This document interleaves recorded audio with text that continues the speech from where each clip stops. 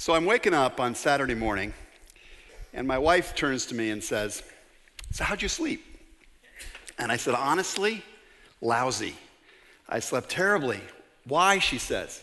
"Well," I said, "I had a nightmare, and it just really, it wrecked me." And she said, "What happened?" I said, "Well, I was going to this wedding, and it was a wedding off of campus, and I was driving through intense, crazy traffic, and I began to get really scared that I was gonna miss this wedding. And I finally get there in time, and I have to park way out in the parking lot, and then I have to run, literally run, to get to the building where the wedding is taking place. And I've never been in this building before, and I don't know my way around. And I keep going into one room and then a next room, and it always seems like just beyond, in the room beyond, there are voices like that's where the wedding is taking place. And then I go to these doors and I turn the handles and I can't get them open. And I have to bang my shoulder against it. And finally I break into the place where the wedding is happening, and it is time for the wedding to start. And everybody is assembled in place, and I quickly slip into my place, and I notice that everybody's out of order. That the women aren't standing where the women are supposed to be, and the men aren't standing where the men are supposed to be. And I'm really confused. And I look at my wedding book, and I can't read it. I can't even see it. I realize I've got it upside down, so I turn it up the other way around, and I'm still struggling to read what's in the wedding book. And I'm feeling so anxious because I know the bride's name is Abby, and my wedding book says that her name is York. And I'm really confused. And the whole thing has just got my heart racing. It's not working. It's not working. And then I wake myself up. It was just a bad dream. Do any of you ever have a stress dream? Because that is exactly what that was. It was just a projection, in a sense, of a whole different set of other wayfinding struggles that I was feeling at this particular time of my life. And because the subject of stress or anxiety and the pressures of life are so common to so many of us, I am really glad that we have the opportunity today to look at one of the most fascinating stories in the Bible. And if you're just joining us for the very first time, we're in this series of studies in the book of Daniel we're calling Lionheart. We're looking at the example of an individual who managed to live with remarkable clarity and courage in the midst of a very demanding, stress-producing, and fragmenting kind of environment, ancient Babylon. And today we're going to have an opportunity to look at how that particular figure managed the stress and the anxiety of his life, and how another person in the same storyline also managed that kind of stress. And you're going to have an opportunity to choose between these two approaches to handling the stress and the strain of life that you want to take out with you and try in your own personal journey.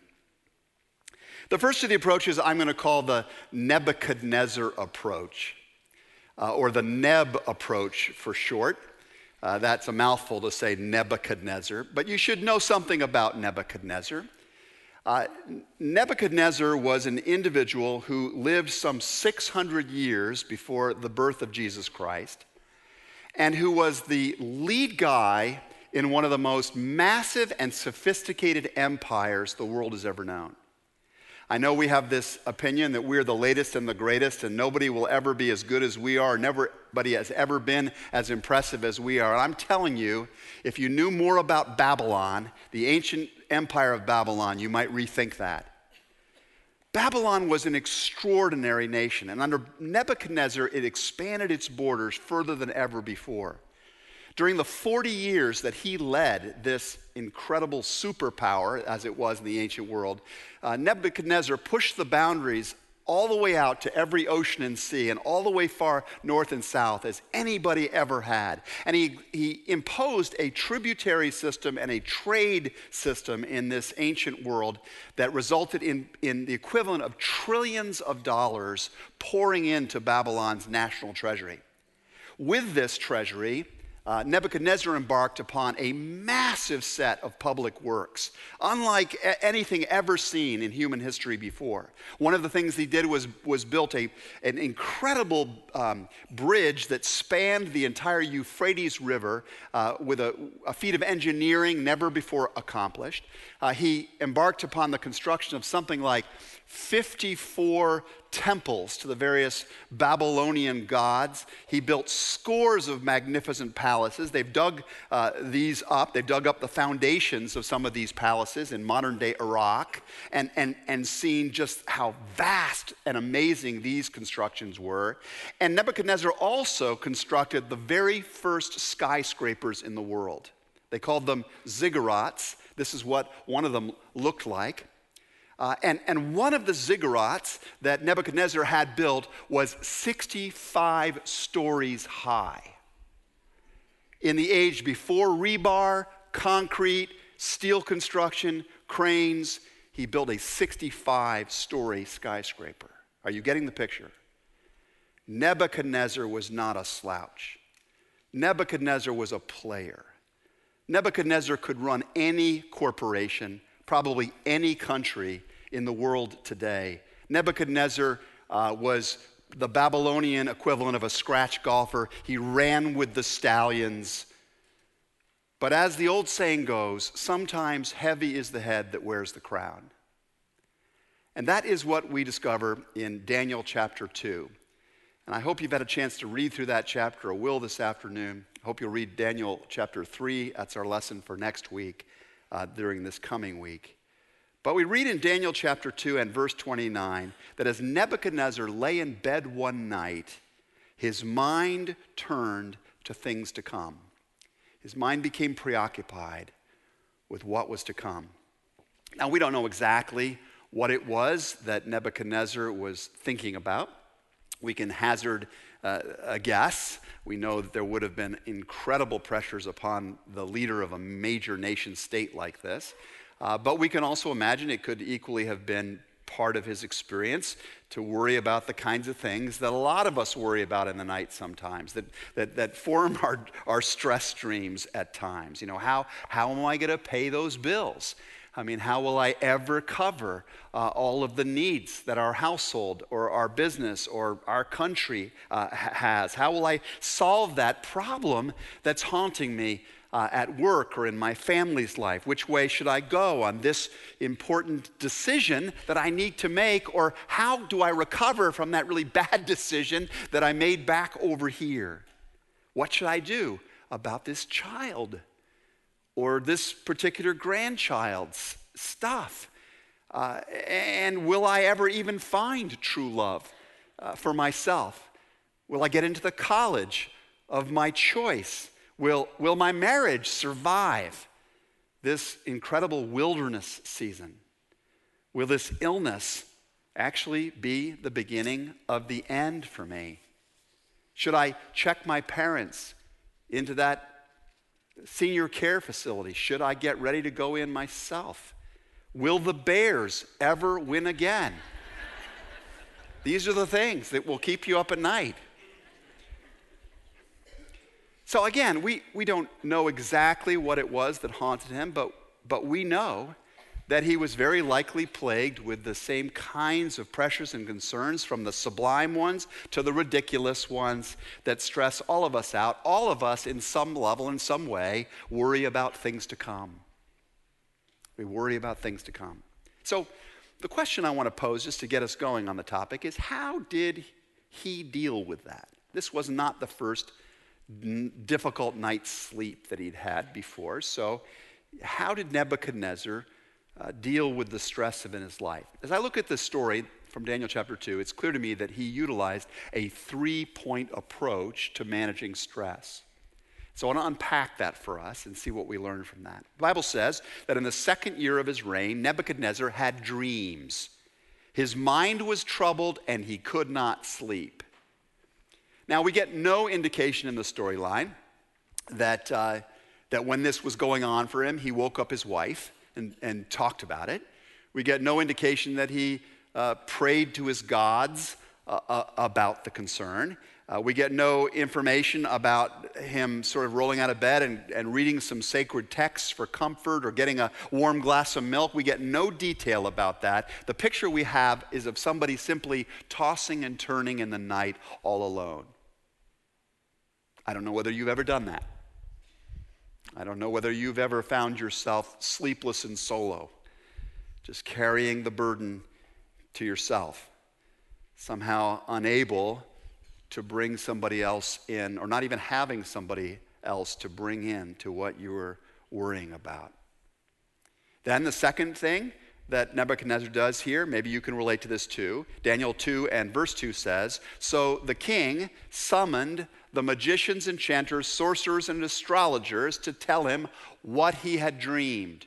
Presumably the next day, he decides, I do need to talk to somebody about this. And so he calls in the wise men of ancient Babylon, the magicians, enchanters, sorcerers, and astrologers, to interpret this to him.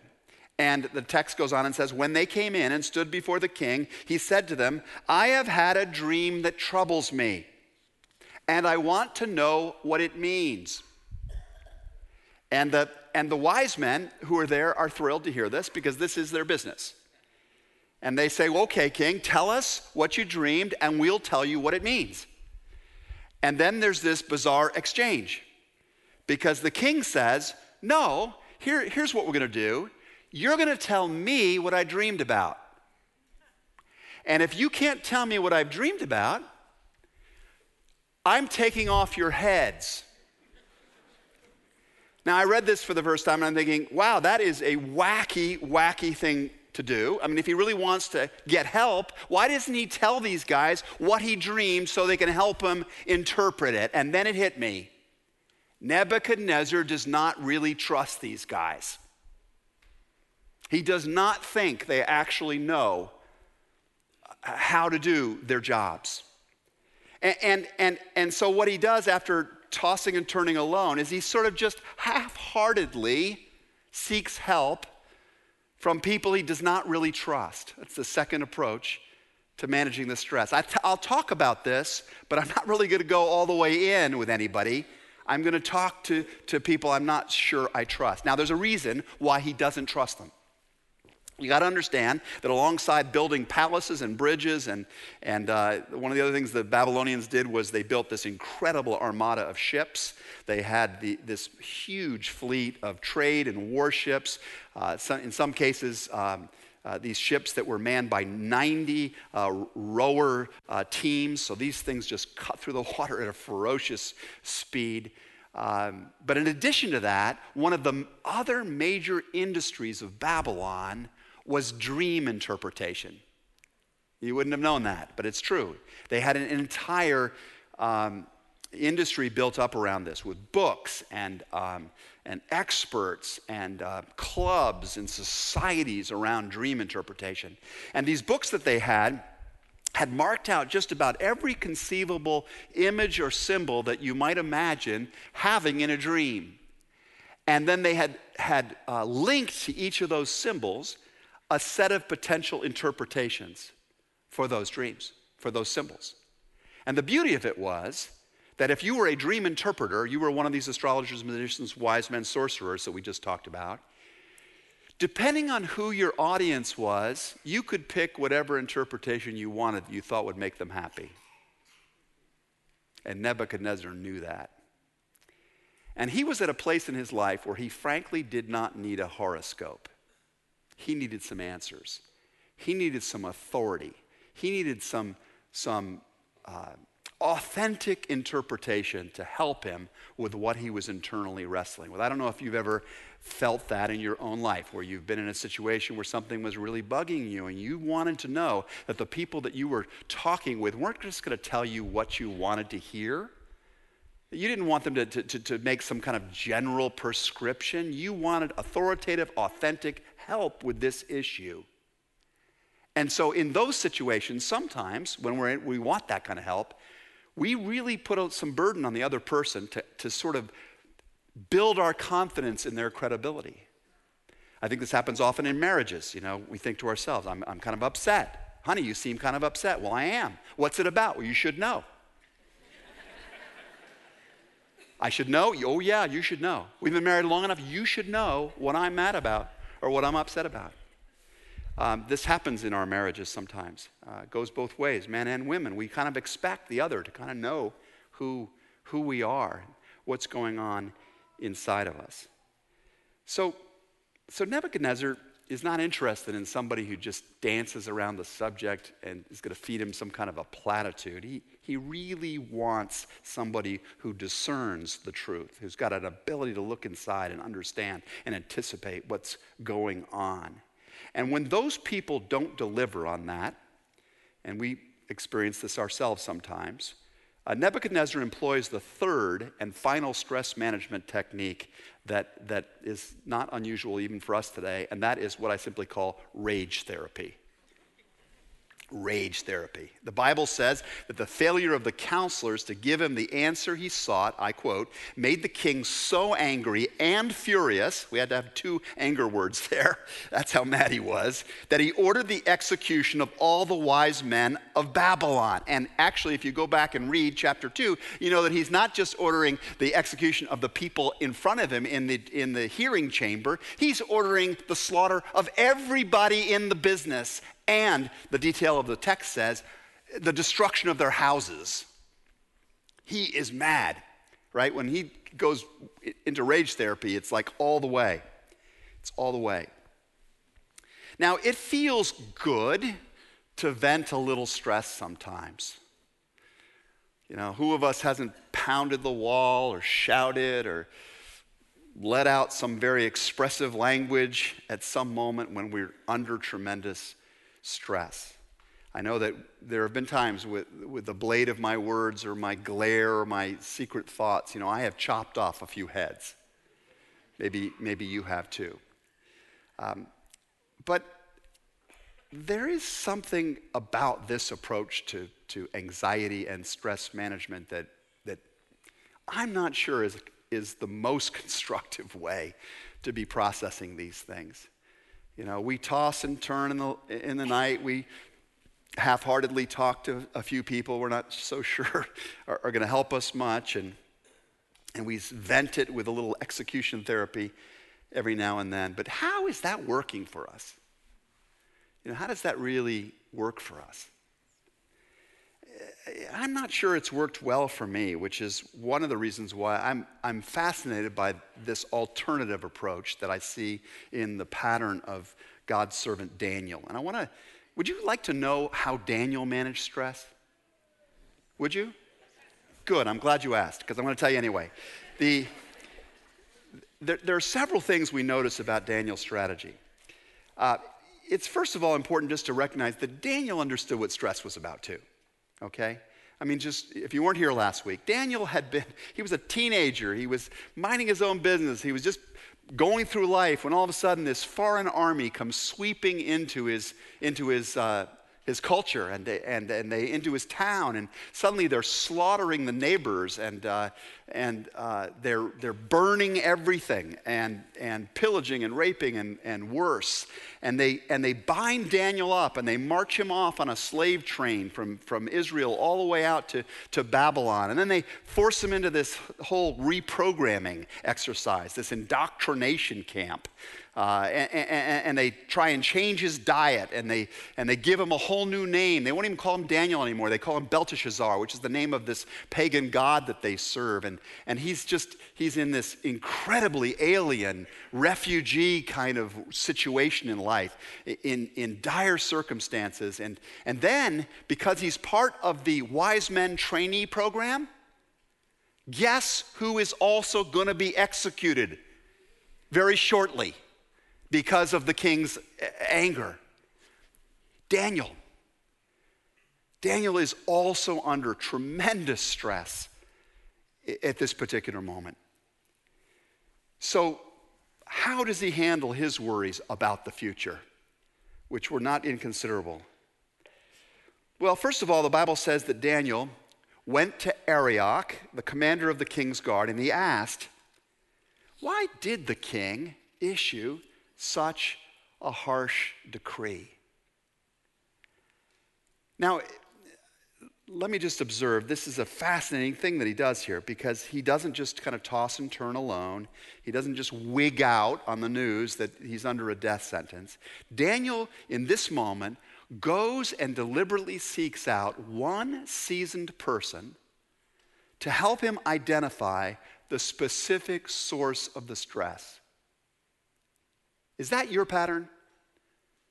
When the worry cloud is swirling all around you, and it just feels like everything's going wrong and it's all falling apart, it's going to be terrible ahead, is it your pattern to find one person and try and boil it down with the help of that one wise person to the kernel, to the core issue? I was just thinking, just back to my stress stream this past Friday night. I talked this out a little bit with my wife in the morning. I know where that was coming from now. I know what the particular stressor was. Do you have somebody that you can talk? This is what wives and husbands and best friends and pastors and counselors and good bosses and coaches and parents, this is what they're for. To be the person you can go to and figure out what at the core is the particular problem. What is it? Because until you find the one or two specific issues you can focus on, it's very hard to solve the problem. It's just a cloud of problem that is always beyond our grasp. So that's the first thing Daniel does that I think is worth emulating. Secondly, you notice that unlike Nebuchadnezzar, Daniel doesn't go out to a bunch of people he doesn't really trust and just share a little bit of what's going on. He goes to a group of people he very much trusts and shares everything that's going on. The Bible says that then Daniel returned to his house and he explained the matter to his friends, Hananiah, Mishael, and Azariah. He actively shares the particular problem that he has, that they have, with friends in the faith. He finds his small group.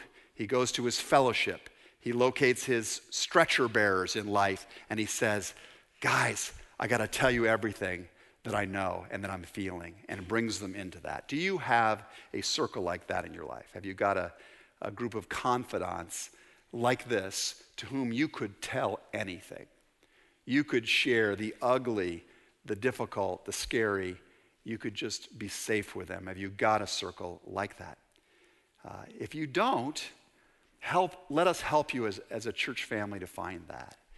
Talk to one of the pastoral staff about connecting with such a group. We'll help you start such a group.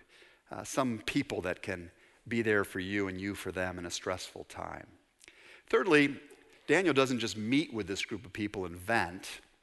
Daniel, we are told, asks his friends to pray with him about the problem.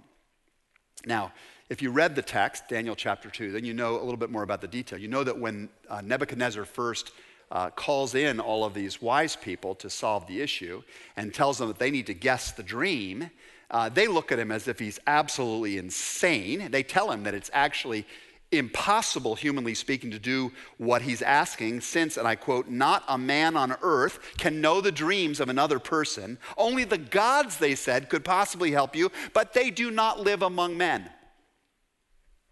Shorthand for, they do not care, actually. Now, Daniel, on the other hand, knows that these guys are wrong on two counts.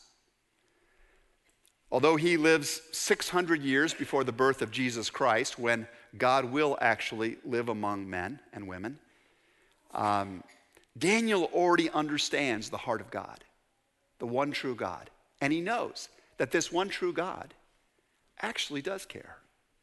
He is actually quite acquainted with the details of people's lives, with their innermost thoughts and their needs. And that he not only can, but often does choose to give human beings transcendent capacity to conquer the sources of stress and anxiety in their life. God can, for example, renew that relationship that's haunting you. He can do that. He can work with you to renew that relationship. He can open doors that appear closed to you today.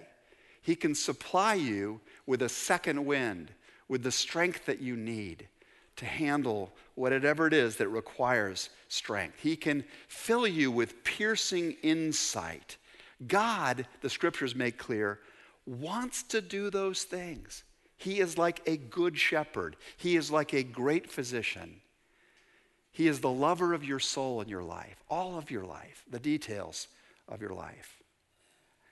So, very often, the conduit through which God pours his power, his problem-solving capacity, is through prayer. Prayer is the door in the labyrinth you're running through that if you open it, leads to the place where his power and his help can come. And so I quote the scriptures again here. Daniel urged his friends to plead for mercy from the God of heaven concerning this mystery, so that he and his friends might not be executed with the rest of the wise men of Babylon. Go home today and read Philippians 4, verses 10 and following, which underline the same idea that when we're stressed, we need to present to God our prayers and petitions, and to do so trusting in him, and the peace of Christ, we're told, will be with us. And so this is something else to take with us today, because having committed these matters to God in prayer, Daniel, fourthly, trusts God to act. He trusts God to act. He does everything he can, humanly speaking, and then he literally goes to sleep. Contrast the sleeplessness of Nebuchadnezzar with the trusting sleep of Daniel in this story. It's really amazing. Sometimes I think God just wants us to go to bed. Now, there are other times I think God wants us to take action. I think he calls us not to just slouch and do nothing. There are times when God says, don't just sit there, do something. But there are times when God says, don't just do something, but sit there. In fact, go to bed and trust me to be at work for your good. It's interesting to note when we look at the order of creation in Genesis, chapter 1 and 2, we're told that the nature of creation is and there was evening and there was morning, and there was evening and there was morning. And the idea is that while we're sleeping, God is working. That is the foundation of our lives, that God works even when we sleep. And so we have the freedom sometimes just to let go and let God. And I think there are times when he wants us to do that because he wants to make it abundantly clear to us that it's not all up to our ingenuity and our energy, that he is the sovereign God at work for good in this world, and it's not all up to us. And so Daniel goes to bed. And the Bible records, and I quote, that during the night, the mystery of the king's dream was revealed to Daniel in a vision. Have you ever had a vision? Have you ever been given the solution to a problem or a pathway of approaching something that you had never seen before in a vision from God? Maybe it was literally in a dream that it got presented to you. Maybe it was a message that you heard, a lecture, a sermon that just put everything in perspective for you, and you said, aha, that's what I need to do. That is the way to go. Maybe it was a song you heard that shifted things into focus for you. Maybe you were just driving along someplace when the idea popped into your head and you felt this impulse to do this or to say that. Maybe you were in the shower and you were scrubbing your head, and all of a sudden that thing you'd been worrying about and all knotted up over, you saw the solution. You knew what was going to be the wise thing to do. Sometimes when this happens to us and these visions or these ideas come to us, we just push them away. We think, that was just another wild thought. We think, it must have been the spaghetti sauce from last night. That wasn't just the spaghetti sauce. That was God answering your prayers. That was God speaking to you, offering you a pathway, an idea, a manner of going forward. And I think what makes this so interesting, this story here, is that the fifth thing you see Daniel doing in handling the stress here is he actively responds to the leading of God he's given. He doesn't just kind of have the dream and go, ooh, that's wacky and weird. I'll think about that as I'm leaving town. Daniel does just the opposite. At a time when most of Babylon's wise men were literally trying to get themselves a ticket out of town before the execution squad showed up, Daniel does the opposite. Listen to what the text says. Verse 24, chapter 2. Daniel went to Arioch. Who's Arioch? We met him a minute ago. He's the commander of the king's army, but we're told a little bit more detail in verse 24. Daniel went to Arioch, whom the king had appointed to execute the wise men of Babylon. Daniel goes to the guy with the black hood and the great big axe. He goes right up to him, we're told, and he says to him, take me to the king, and I will interpret the dream for him. And that's exactly what happens. He's taken into the court of this very angry king, and Daniel describes exactly what the dream was and what it means. And we'll get back to that next week, so come on back. It's juicy stuff, okay? The big idea I want to encourage us to focus on today is that from Daniel's risky obedience to the dream's vision, to the calling he was given to go to the king, come a whole cascade of wonderful blessings. The first and most obvious one is that it leads to Daniel and his friends saving their necks. And even beyond that, it leads to all of those other families of the wise men and astrologers and sorcerers and so forth having their lives spared. It leads to the release of at least one source of haunting worry for the leader of the greatest empire in the world at this particular moment. It allows him to clarify his thinking and go on leading in a different kind of way. It also leads to the elevation of Daniel to a position of even greater influence. At this point, he's just in the executive training program, but because of this encounter, Nebuchadnezzar says, I like you. I've got plans for you. I need you. And he makes him the ruler over the entire province of Babylon. It's a long way from being in the slave trade, right? He's now the leader of the province of Babylon, the most significant portion of the wider empire. And most importantly, this courageous action to follow the leading of God leads to God's glory. So let me ask you, which approach to stress reduction are you going to try in the weeks ahead as you deal with the anxieties of your life? Will it be Nebuchadnezzar's? Will you just toss and turn alone in the night and kind of half-heartedly share your concerns with people you're not sure really can help you? Will you indulge in a little execution therapy now and then? Will that be part of your plan? Or will you try and approach it like Daniel? And if the latter, then first, find one wise person who can help you to name the principal source of your stress. Find somebody you can trust and talk about what's boiling for you and see if they can help you identify what's the core issue is. Once you've done that, share the concern with a few trusted Christian friends. Make sure that you don't carry this by yourself. Thirdly, ask some faithful people to pray with you and for you over your concern. It'll be available to you right after the service today if you'd like to take advantage of that. Then, once you've done everything that is humanly possible, let go, let God, trust Him to act. Somebody once said, when you are stuck between a rock and a hard place, turn to the rock and ask Him for help with the hard place. I love that. Turn to the rock and ask Him for help with the hard place. But when God starts to help, when He starts to tug at your soul, respond to it. Act on His leading, no matter how risky the vision may be. Act on that prompting. And when the problem finally starts to give way to blessing, as every source of stressing truly surrendered to God ultimately will, even before you see the final result, do as Daniel does here. Give glory to God. Give glory to God. Because He's got you. He's working, even when it's still messy. Okay? That's something you need to remember. I need to remember.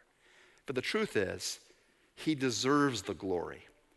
So say with Daniel, praise be to the name of God, for wisdom and power are His.